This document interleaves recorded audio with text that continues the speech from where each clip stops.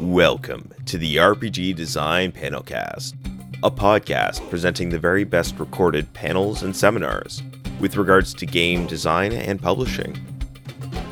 This podcast has been made possible thanks to the fine folks at Double Exposure and their leading game design convention, Metatopia, from which all of these panels were recorded at Metatopia 2017.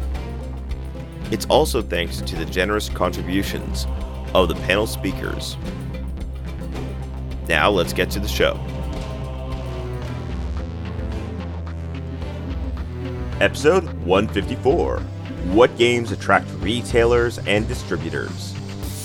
Presented by Brian Dalrymple, Jason Walters, and Melissa Lewis Gentry.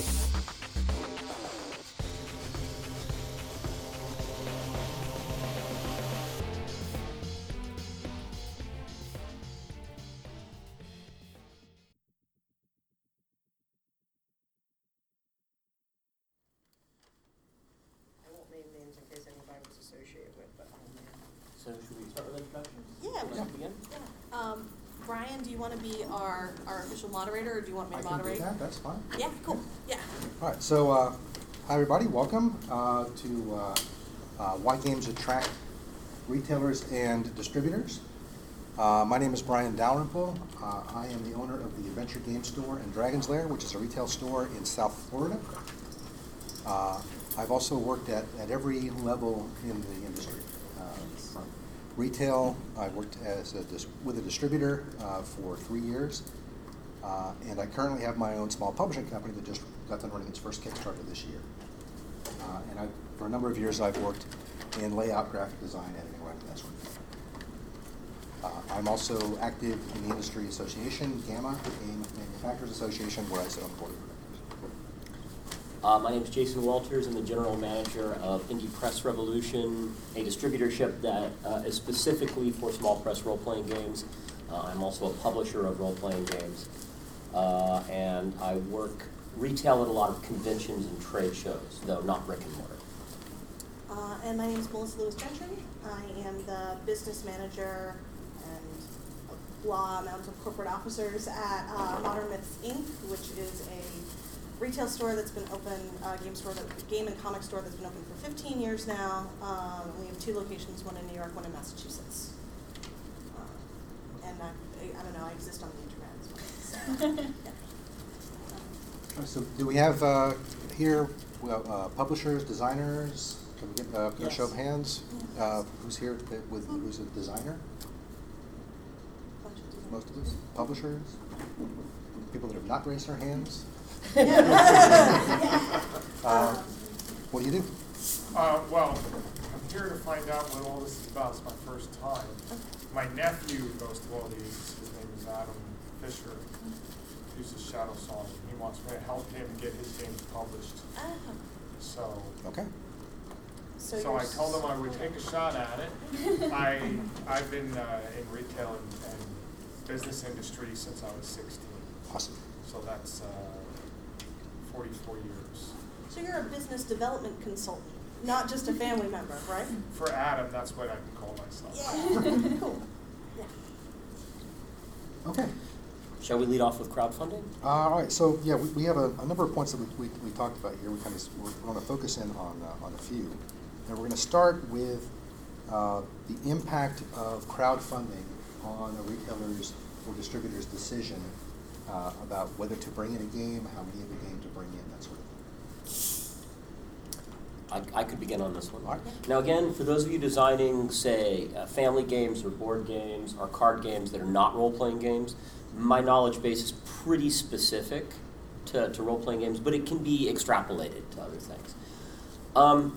So the real key question with any Kickstarter project is, has the person made something, a successful one? Has the person already found pretty much everyone that's ever going to want to have this game? Or are there a lot more people that are going to want to have this game? And this is always something you ask yourself when you run one of these projects. And it's very difficult to answer. However, as a general rule, and please comment, guys, I think a very successful Kickstarter project, one that has thousands of backers, typically there's more people that are going to want it.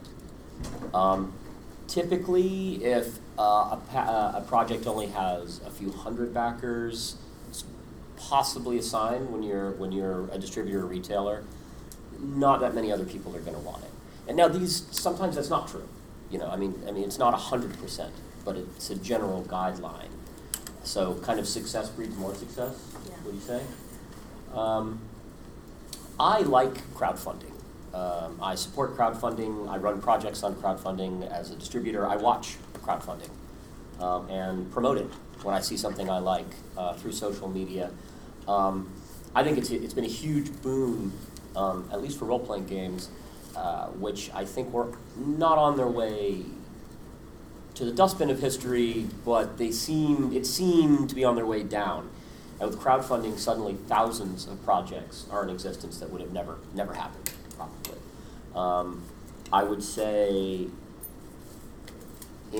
at my place, half of the things we sell have been crowdfunded, maybe more. And it's kind of hard to tell because you have a really successful crowdfunding project like 7th Sea by John Wick Presents, where they raised $1 million. And they're still, years later, they're still releasing products based on that initial, in capital investment. Same thing for Evil Hat Games, who, I don't remember the amount, it was a lot, right? Many zeros. Many zeros, and that was even farther back. That was maybe 4 or 5 years ago now. But they managed to spin that out to where I think there's probably some capital from that still going into projects 4 or 5 years later, along with sales. So I fall into the category of crowdfunding is a very good thing. Go do it. It does not, as far as I know, scare, at this point, this wasn't true 5 years ago, but at this point, scare distribution away. Can I be doom and gloom, the opposite? Go for it. Yay! Generally, if I hear a game has had a Kickstarter, it stops me and makes me pause before I consider buying it for the store. Because one, there's already been an audience captured. Two, the amount of colossal distribution and getting your games to backer mistakes that have happened in the industry has made me really gun shy. There are, and Brian and I are doing a Kickstarter panel later on today, so I don't want to get too far into all the do's and don'ts because I'm going to go over that later. But one of the things, let's say you've already kickstarted, and I didn't get in on the Kickstarter, but I want to see if I have your game for the store. Often I'll send an email or I'll talk to the designer and say, what are your plans for distribution? And if they say things, yeah, I'd really like to distribute my game, that is going to make me be like, good luck with that. Because setting up distribution channels and setting all that up is a big job. And some distributors are easy to work with, but not all. People are like, yeah, I need to find a distributor. And I'm like, oh. Yeah, that's probably a sign they haven't looked too hard into it. There are many distributors, and while there are exceptions, and some distributors are exclusive on some things, generally the more you can convince to take your stuff, the better off you are. Exclusivity contracts with distributors, unless you are Fantasy Flight or Asmodee, and even if you're Fantasy Flight or Asmodee, retailers are going to be like, we don't like exclusivity contracts. We want to be able to shop the market. We also want it to be that when your product sells out at one distributor and we have customers that really, really want it, that we can get it for them. And that happens if there is, if the more places your game is in, the more likely we can get it to that customer who wants it. And that's true that's the main reason you want to be in retail. The more places your game is accessible for people on a whim to purchase it versus as forethought online, the more you can capitalize on that impulse purchase and availability, the more overall sales and long trail sales that you're going to have. Just getting back to the crowdfunding thing real quick, I just want a couple of things. So my store is a super backer on Kickstarter. So at this point, we've backed, I think, somewhere in the range of about 140 different projects. So we're not shy about backing stuff. A few Metatopias ago, I made a promise that if somebody came to me with a crowdfunding project here at the show and let me know about it and told me that they wanted to work with me in structuring the thing in a way that would be friendly to retailers, that I would back it. And so I backed 136 projects. You backed my last one. Yes. So we back a lot of stuff. When I'm placing orders for the shop on stuff that I did not back, I generally will bring in less of something that was crowdfunding. Even if I make the decision to bring it in, usually I wind up bringing in less. And like Jason said, the more successful a Kickstarter is, or a crowdfunding project is, the more likely I'm going to think that there's like a longer tail to that I can capture, because for the most part, crowdfunding projects are only open for 30 days, although that has changed a lot with the advent of BackerKit and post-campaign stuff. Having run my own Kickstarter this year, we have raised close, I think over a third more in post-campaign pledges through BackerKit than we did on the initial run. Really? Oh yeah. So we raised 23,000 in the initial, and we've raised almost 12,000 since yes, having it actually lost. Wow. But that having been said, I think there are ways to constructively and helpfully include retailers at the very least, if not distributors, in your crowdfunding project. That's something that we'll talk about at the panel later on today. But in general, from the distributor's point of view, and from many retailers' points of view, they're going to pay less attention and quite possibly order less of something that has gone up on the crowdfunding, just because they figure that a certain percentage of the market, your most enthusiastic percentage, has probably already been filled. There'd be an exception I've seen happen. There are most certainly exceptions. Which is if that enthusiastic crowd takes the game and runs with it and runs off, and like if you have 10 friends that are gamers, one might back something. And they go and they play it and everyone goes, oh yeah, I really want that. So it's not hard and fast. I find that the exceptions are more in the RPG market than they are in the Which board is market. sure. Yeah. all I really know about. Yeah. So. And Jason had a good point about a very successful Kickstarter launching an entire line and products flowing out from that over the course of months or even years after the fact. Please do that. We Versus, like that. yeah, versus going back for every single thing that you were trying to add on. Yeah, there is a difference in strategy between crowdfunding your company, essentially, saying, hey, I have this whole series of wonderful things I'm going to do. They're going to be great, and they're going to come out over a period of years. Get in on it. You'll get one of every one as I make it. And saying, I'm doing this one thing. I'm making a game. But on the other hand, that's a big commitment. It's also when with John Wick did that, or for Fate, that they had an established player base and previously released products that showed their quality. You can't launch a whole company Out of on your nowhere. first game. Yeah. This is true. Well, one question. So, Brian, right? Yes. Yeah. When you said you're backing Kickstarters, are you backing basically at a retailer level? Okay, so if there is a retailer level allowed to me, and it is well constructed and beneficial to me, I will back at that retailer level. If there's not one, and again, we'll get into best practices in the talk later on today about how you can put one together that's effective. That's at 2 o'clock. That's going to be in Concord upstairs. Yeah. But I've backed both ways. I've backed on well-crafted retailer tiers when the publisher kind of knows what size store I am and has got something that's a good fit for me. And in cases where that hasn't happened, I've come in and backed as at the consumer level, or I've contacted in some cases the publisher and said, hi, you don't have a level that's good for me, but how about you either put one together, or I come in and back you now when we work it out on the tail end.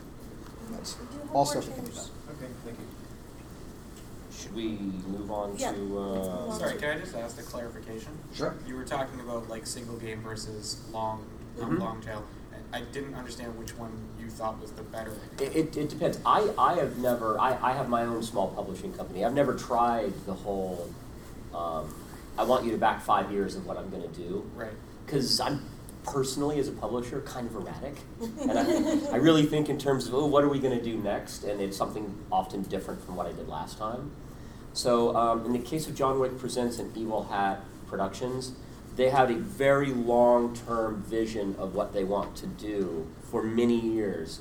They already had fan bases, and they laid out, and there's probably some other examples I'm unaware of, they laid out in detail, this is what our production schedule is going to look like, this is what we're going to do, this is what you're going to be getting for years. Let's talk about Reaper Bones, because that Sure. talk about a Kickstarter that changed the market. So I mean, before then, are you familiar with Reaper? I'm not. Okay, so they're a miniature company that had been making fantasy miniatures for years, mostly metal fantasy miniatures, and they launched this Kickstarter for Bones, which were an injected molded plastic miniature, and it was something like, I don't know, what was it, 300 miniatures for like $150. Like, it was insane. And it was like one of the first multi-million-dollar Kickstarters and it just broke everyone's brain. And they basically, their company went from small, a well-respected miniature company to being a juggernaut in the industry, except they didn't set up their distribution channel. Right. I remember, what was it? Was it at Gamma, or was at one of the professional development conferences? They had a panel about they said we want to apologize to the distributors, the retailers. We're really bad at that whole part of this whole business. We're great at and they're wonderful people. They make a fantastic product that is at an amazing price point, that is profitable for them and attractive to customers. But their whole infrastructure, they created quadrupled, more than that, the size of their business. It's huge, yeah. Without that wasn't their plan. Surprise! Building the infrastructure of getting through distribution is one that the distributors dropped them. All the distributors had dropped them right before Bones 3. Alliance has grudgingly picked them back up for the Bones 3 wave, and then that's it. You have to get direct from them now. So I can get in a little bit more to kind of the background of that. Right? Yeah. So we carried a lot of Reaper before they started running the Bones stuff. Yeah.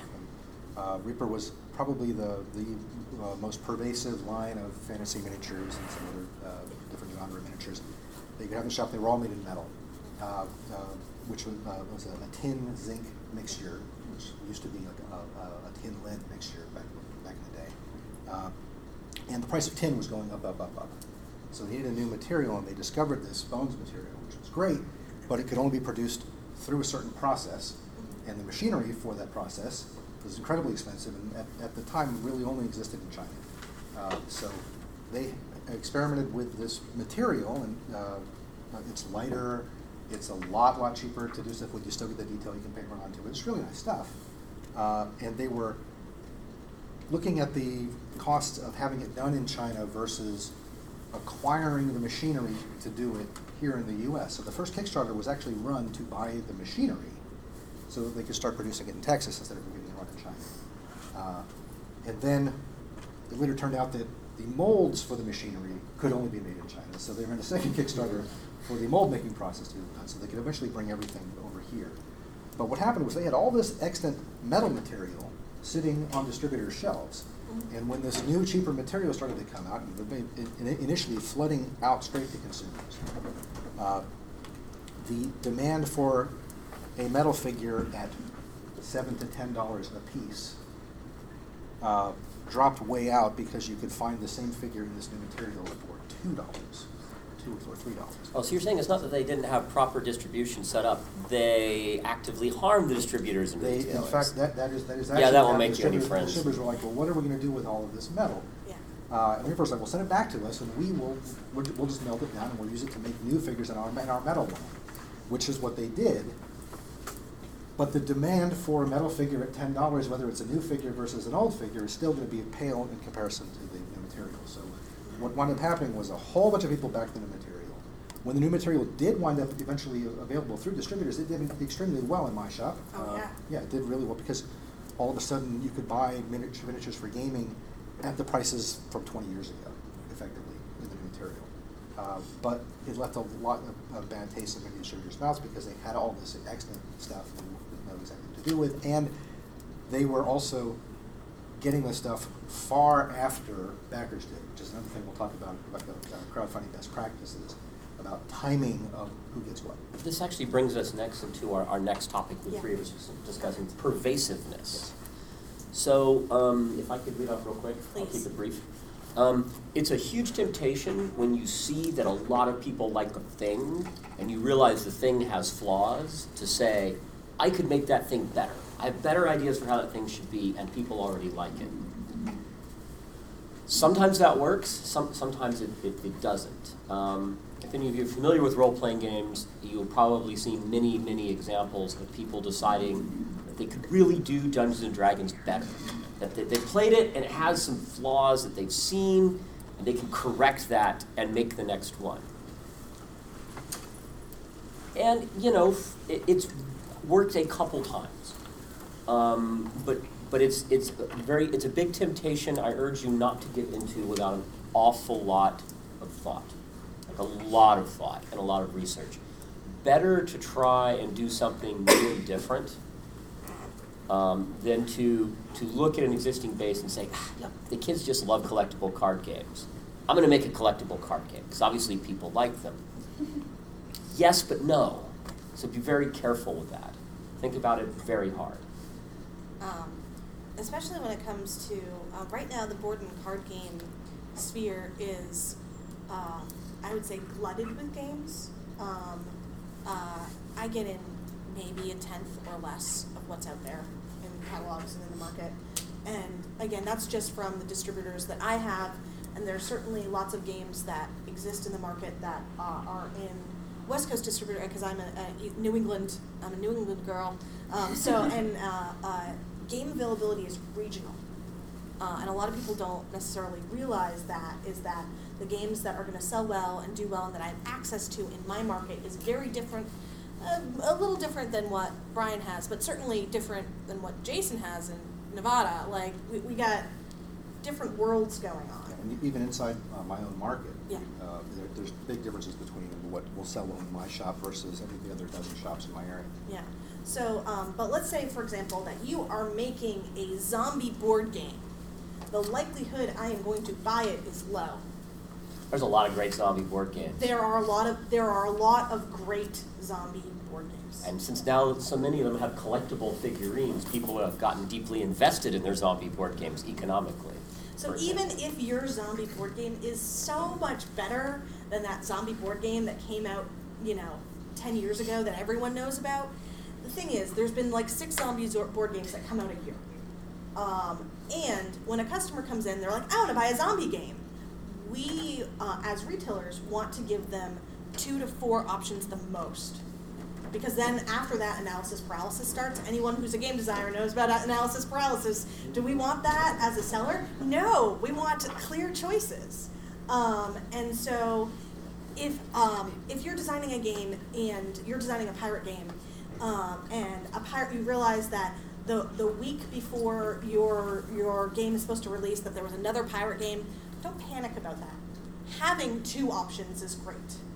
But if you're designing a theme that everyone has done before, great, I'm going to make a cooperative board game that's like a fantasy game, right? It's going to be like D&D, but a board game. No one's ever done that before. Do some Googling.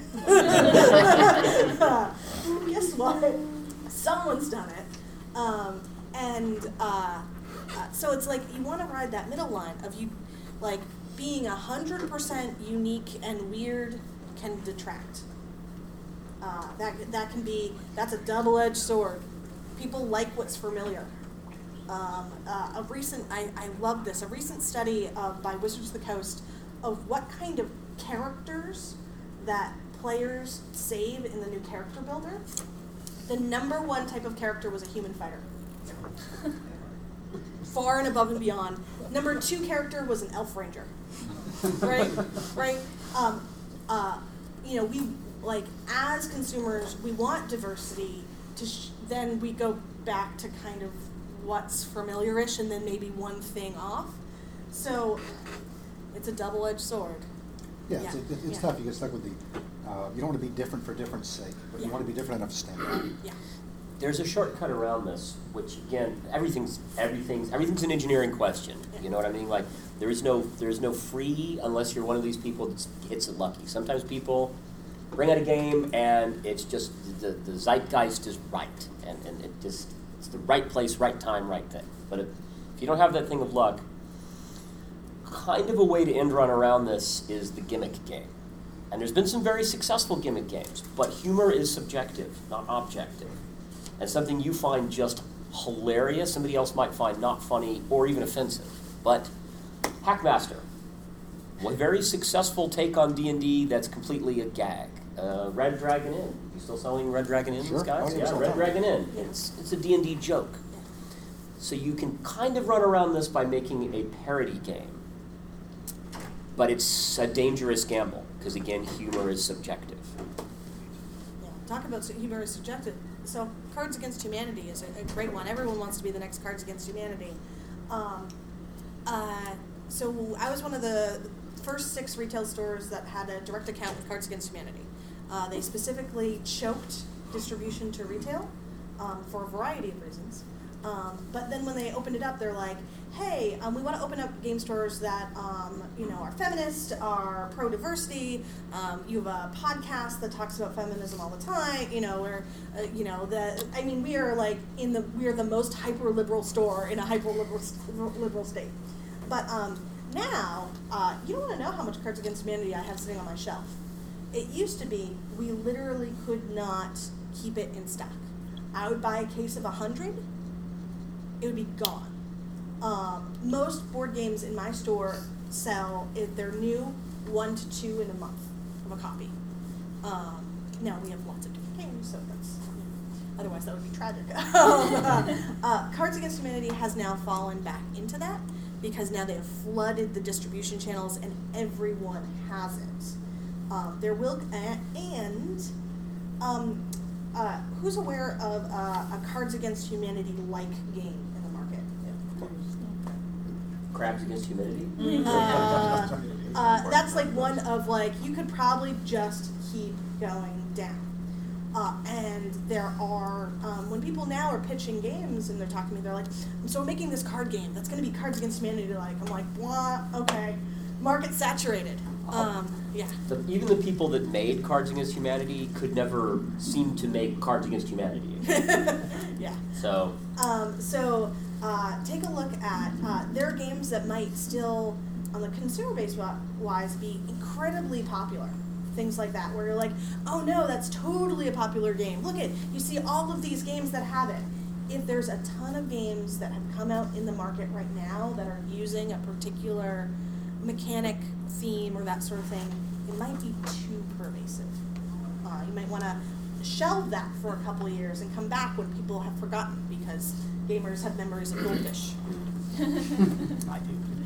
And I'm going to want to put stuff on my shelf Yeah. that is I want the customer that walks into my shop to come in and see stuff that they haven't seen everywhere else. Yeah, Right. exactly. I want them to be able to come in and be like, oh wow, even if it's something that is pervasive, that's available in mass, that it's at B&N, it's at Target. Yeah. But they'll come into my shop and say, I didn't know that there were 6 expansions for this game Yeah. that we've been playing for a year or so, or I haven't seen this one before. So I'll be looking for something that has kind of got that kind of it factor that I know is going to be able to surprise somebody that wasn't walking in and see something they haven't seen before. I'm sorry that we got here a little late. I know you're obviously all real retailers, Yeah. indie stores. I didn't know if you had a specialty, niche market, and what your target audience was, because I'm trying to glean.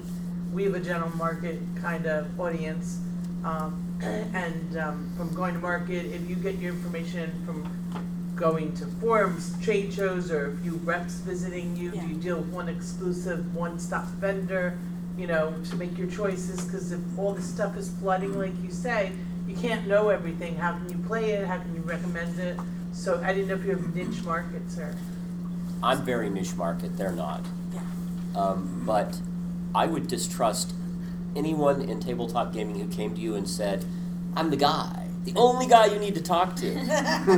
Sign this contract because I'm the only one. on Do you the deal with Kickstarter. the individual people mostly, that indie people, or do you deal with Well, publishers that I'm are? I'm a distributor Okay. of something very specific, of role-playing game books. So Okay. I deal with a lot of retailers and publishers, but we have no exclusivity contract at our company Okay. because we don't believe in it. So and again, mostly distributors don't ask for that kind of thing. So Only distributors occasionally. detail the stores too, because they get to know the retailers well, and then they're able to get a gleam what's missing, what's not going on. A good distributor will send me an email that says, oh, Melissa, I know we didn't put this in the catalog. It's a brand new solicit, but I know you're going to want it in your store because it's this fantastic RPG accessory and you sell a boatload of RPGs, right? So they know your business and their Yeah, they're like, and we get their sales reps. So like some of them are good and some of them are good. Yeah. But like we have a new sales rep who's like, we had a terrible one. But then he's like looking at your sales history. I know that this company hasn't come out with products before, but I saw this one. We had a demo in here. It's really cool. You should check it out. That's a good salesperson. And does he leave a copy for you to demo? No, because I mean, like he's emailing, probably his 40 accounts, that sort of thing. Must But have been necessary. but if it's an RPG and there's a PDF up on Bits and Mortar that we can check out, the likelihood of us buying that goes through the roof. Perhaps we should say what that is. Bits and Mortar? Yeah. Does So- anyone know what Bits and Mortar is? Thank you, Dad. You Yeah, wanna- go ahead. Oh, okay, so Bits and Mortar. So Indie Press Revolution, which I run, was in part founded by a team that included Fred Hicks, who later went on to create Bits and Mortar and to found Evil Hat Productions. So Bits and Mortar is a service you can subscribe to if you're a retailer. If it's a role-playing game, there might be some. It's just role-playing games, right? Yeah. Nothing else. If it's a role-playing game and it's something you would normally sell over the internet directly to the customer, where they get the physical book shipped to them and they get the electronic copy. The electronic copy is put up in Bits and Mortar, and the retailer can then download it, or rather give a code to an individual customer purchasing from their store, so they can buy the physical book and get the electronic copy. And it puts the brick and mortar retailer on the same level as an online retailer, as far as being able to give the full package. So most publishers of role-playing games, I don't know whether the really big publishers participate. I don't know. Does the Coast participate? Probably not. WotC and Um, Paizo do not. Do yet. not. But everyone kind of from the next tier down, a lot of us participate and put things up there so that the brick and mortar retailers know they're on the same level with RPG Now or anyone like that. So.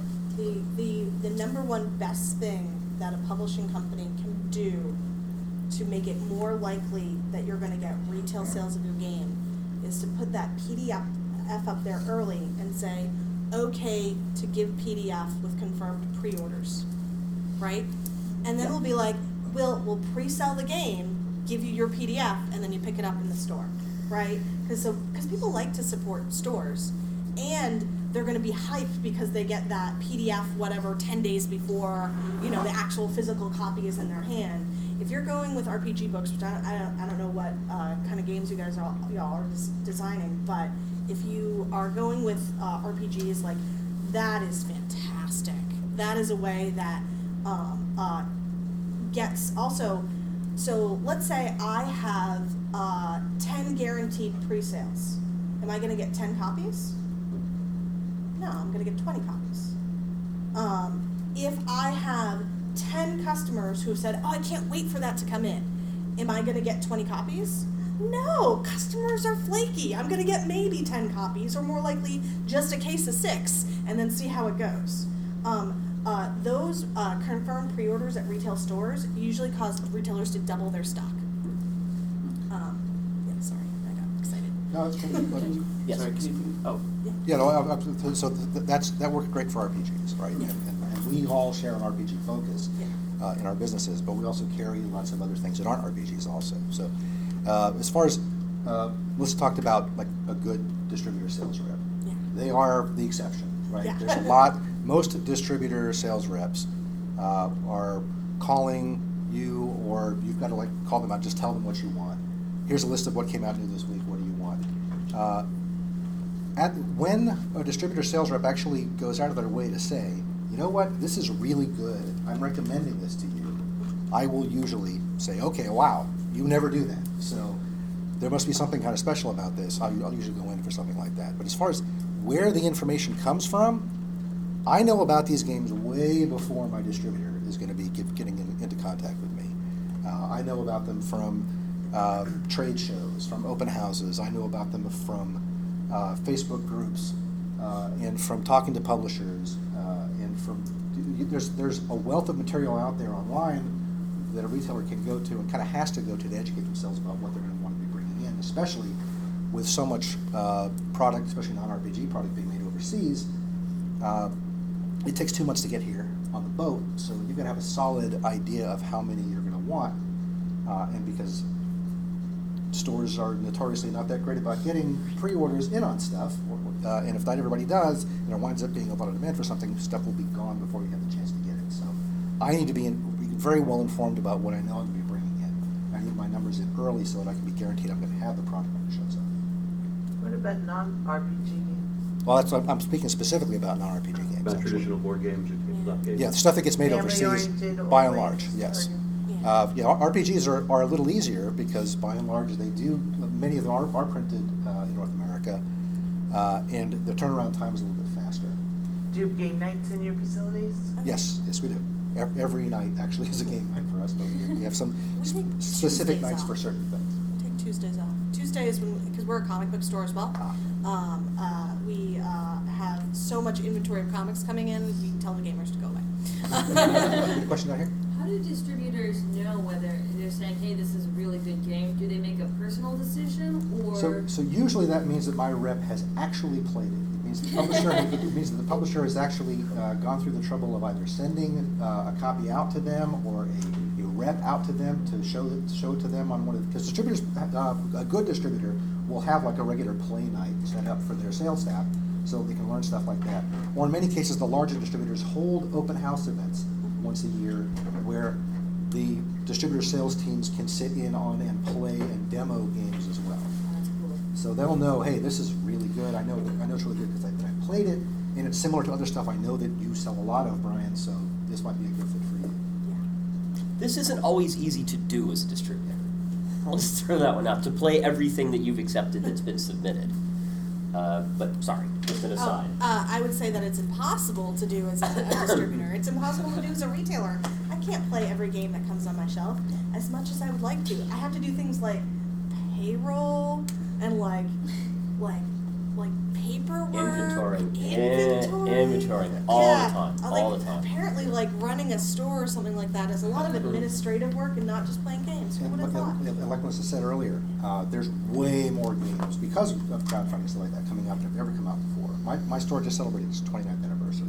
Yeah. So I can go back to a time in my early 20s when I could look around at the game shelf and see the hundreds of games that were on there and say, I've played easily 80% of these games. You know, and now I walk into my shop and I'm like, I'm lucky if I've played like 10% of these games. Because in many cases, a lot of them, ask you about them. yeah, a lot of them are going to be really, really new. And she wasn't kidding when she said that, you know, there might be, in some cases, like 50 new games coming out in a week or 20 new games coming out in a week. And I've got to figure, you know, of those 20 new games, which like 4 or 5 I'm going to pull the trigger on this week based on what my budget is and Yeah. what I think the demand is going to be. And that's where all these other factors come into play. Can I touch on a bet noir of ours? Sure. Right? Yours and mine. Packaging. I'd like to talk about packaging for a moment. Now you'll go into, I'm sure, a lot more depth about packaging for like board games and card games. Yeah. I'm going to talk about it from a distributor's perspective. So when you're a distributor, you go out and you buy packing material that you use to ship things around in bulk, in standard sizes. Now, it's not that it's bad to make a product that is bizarre or a totally non-standard size or totally sticks out, but the distributor hasn't bought packaging for that. They bought whatever 5 to 7 sizes of packaging they use to sort of package and ship everything. So typically distributors, past a certain point, are not happy to see your, you know, the box that's this long and that. I've seen, remember Blasphemy? Yeah. Board game Blasphemy. It was like that long and like that. it was a neat, strange, weird product, but it doesn't fit in anything. And sometimes we get books that they don't fit with physically. The person's been like, I know, I'm going to make a book that's this tall, that long.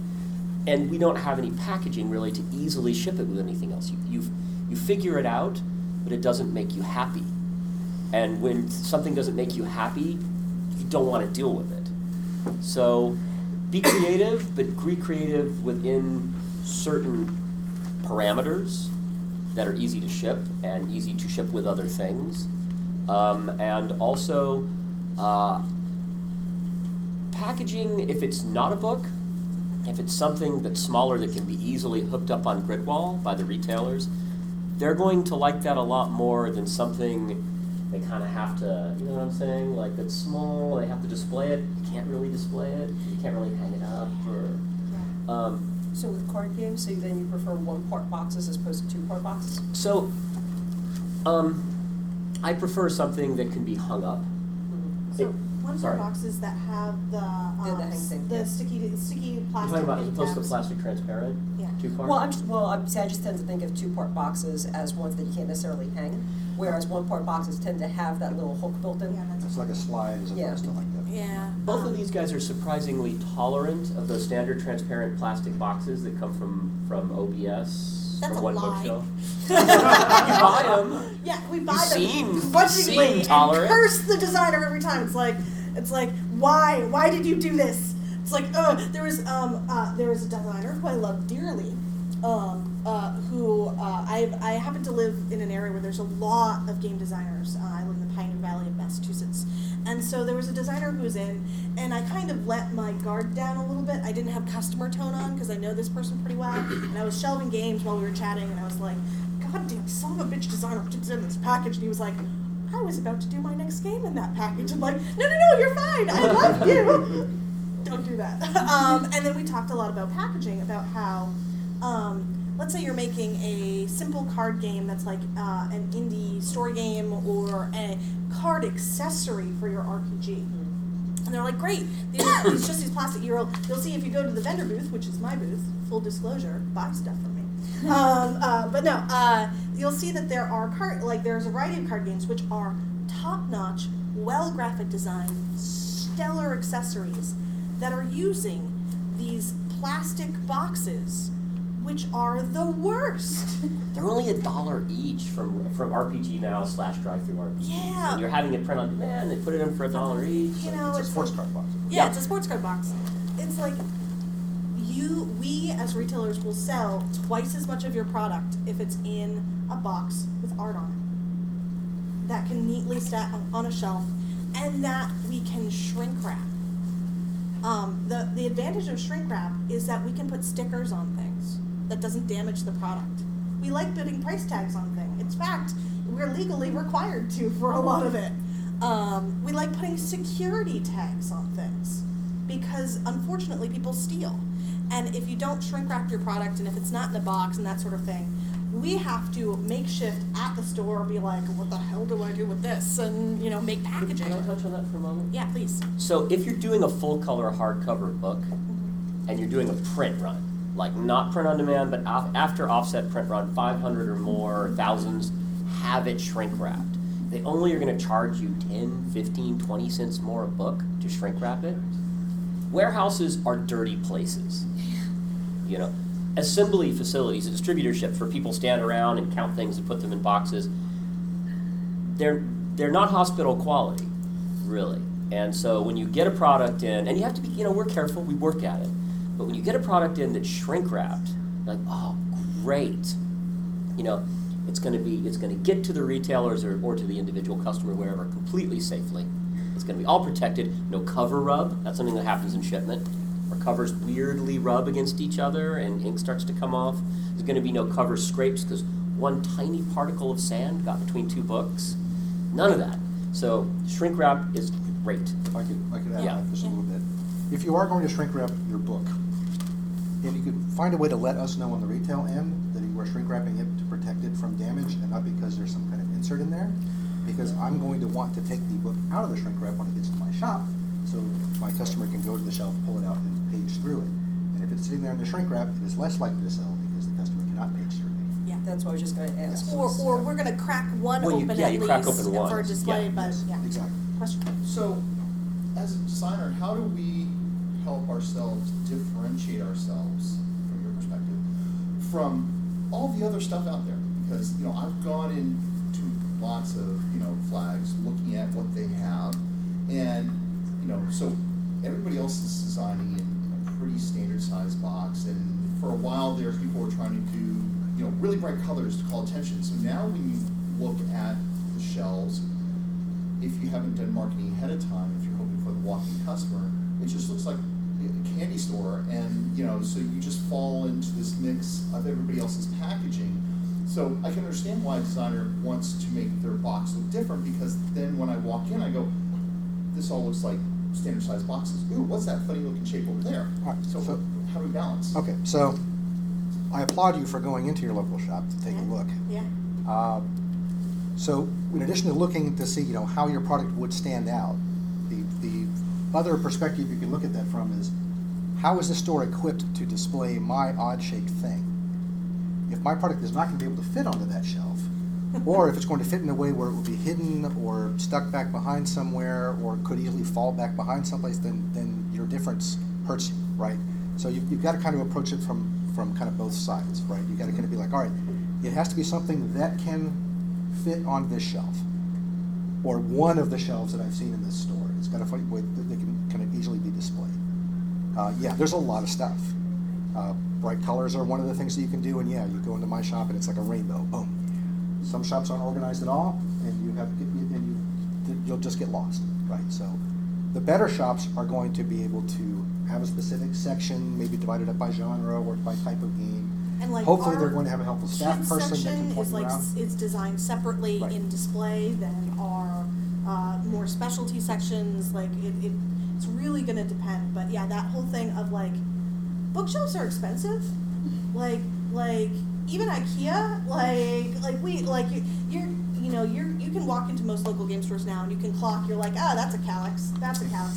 Kallaxes are like the new thing because they're relatively inexpensive, and you know what? They fit board games perfectly. Not Except all for of them. some that don't go, right? And then If it's like, where do you if put your it? game box will not fit on a Kallax shelf, rethink your box. Yeah. So- I think you had a question. Yeah. What about point of purchase? If it comes into impact, that can be point of purchase.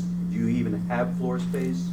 So- Assuming it's not counter space. Some stores will have some kind of counter space for that, but it's probably going to be very limited. I right? thought- I would think so. You Yeah. have floor stands. So again, just like with the other stuff, when your game comes out new, if the store is set up for it, they've probably got a nice new display rack for stuff that's been out. That depending on the volume of product that's coming out at a given time, your product might stay faced out and exposed in a nice way and showcased in a nice way for a week, or maybe 2 or 3 weeks if you get really lucky. But because stuff is coming out so quickly, it's going to eventually wind up going out to one of the other boxes, one of the other shelves where it's going to go. The point of purchase display is even smaller, Yeah. right? So there's less stuff that can be displayed there. It's going to be rotated out a lot more Of quickly. course. I was Right. thinking of So- floor stands. Right. for Yeah. But you may videos. not. This isn't a And- big box store. You don't the retail space for that. So floor space, floor stands, demo tables, and that Yes. sort of thing are great for the stores in the middle of our country, but not for the stores on the east and west coast, because I don't know if you knew about property values. Right.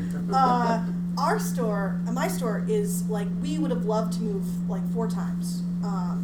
We are in a store that's much, much smaller than our sales support. But I went to look at a store 100 feet down the street, but just beyond the railroad tracks. So now technically in downtown, and rent was $15,000 a month. And if you want your rent to be 20% or less of your gross sales each month, everyone needs to start buying board games now. Like, there's no way I could afford that. So, we don't have demo tables out. I have a game space, and I do demo nights, and I do demo things on our game space. But unfortunately, we like all those demo standees are going to be great for any of the game stores in the Midwest where they Right. have, you Have know, the space to put it in. 10,000 square feet, bastards. You know, it's like those places are great. So it's like you got to pick your market for that sort of thing. Thank you. So we have different display areas also based on game size, right? Yeah. So something that would be expected to be like a point of purchase sale type game, little card games, that sort of stuff. I've got a section in the store on top of one of my shelves where I've got all that stuff in one place.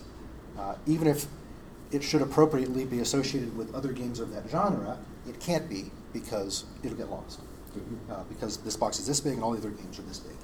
And do you So- have video loops running of the different We have two games? TVs in the shop.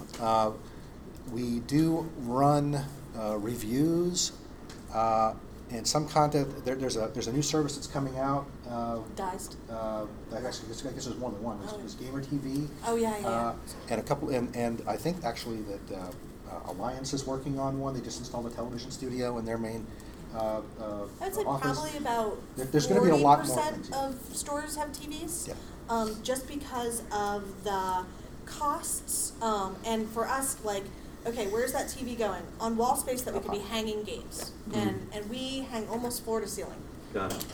So like we don't have any TVs right now, mostly because, like, we would lose product space at this point. A lot of stores do have TVs, Yeah. but there's not like a standardized place to go to find these loops, right?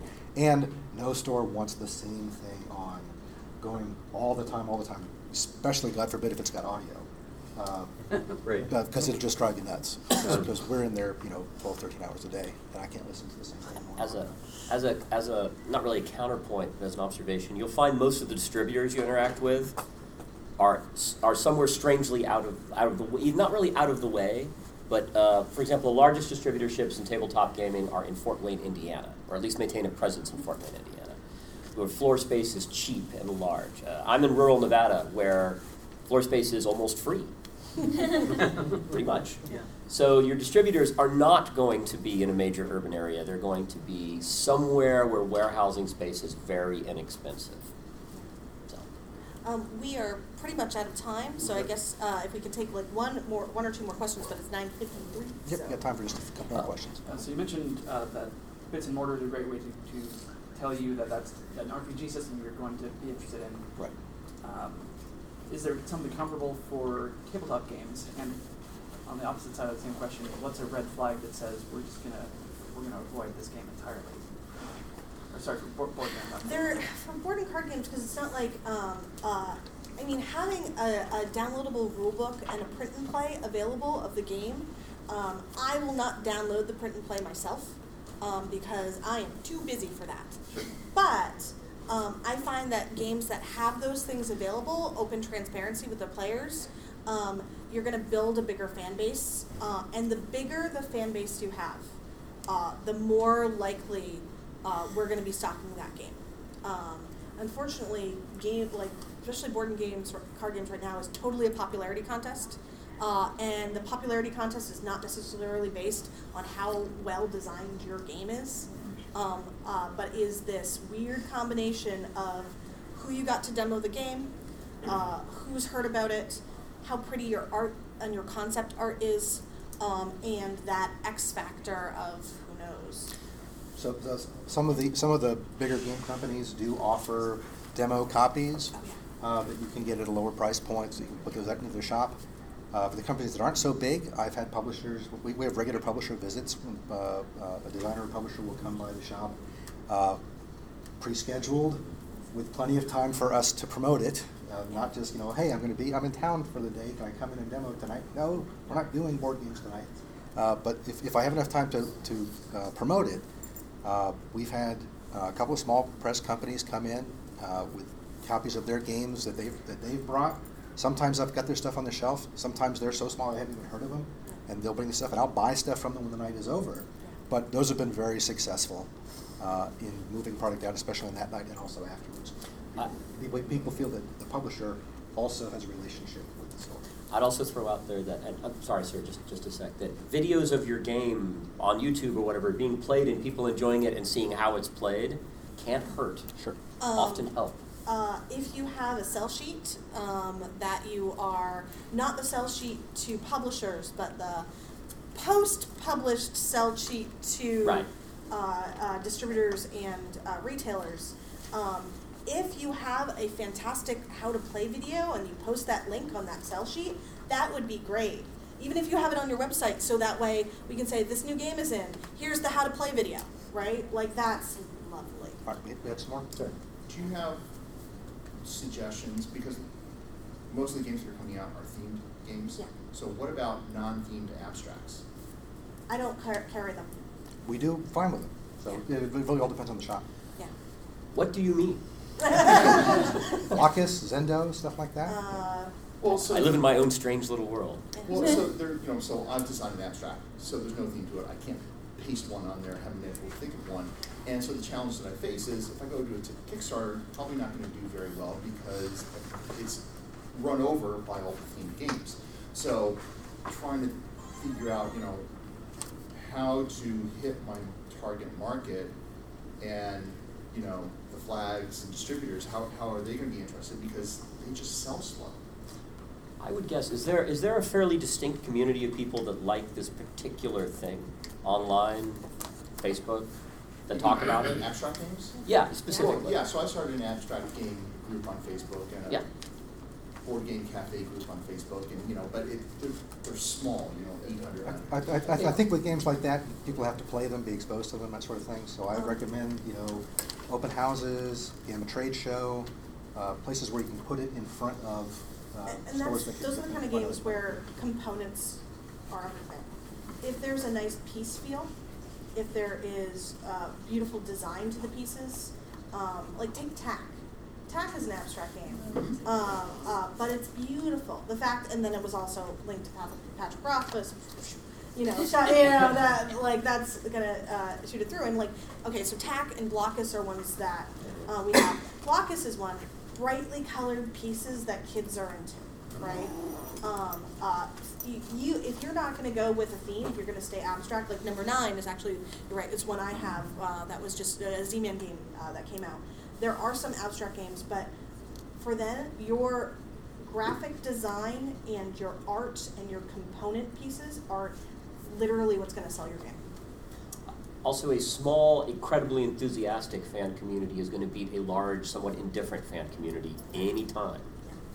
So I'd say cultivate that small community in as much depth as you can.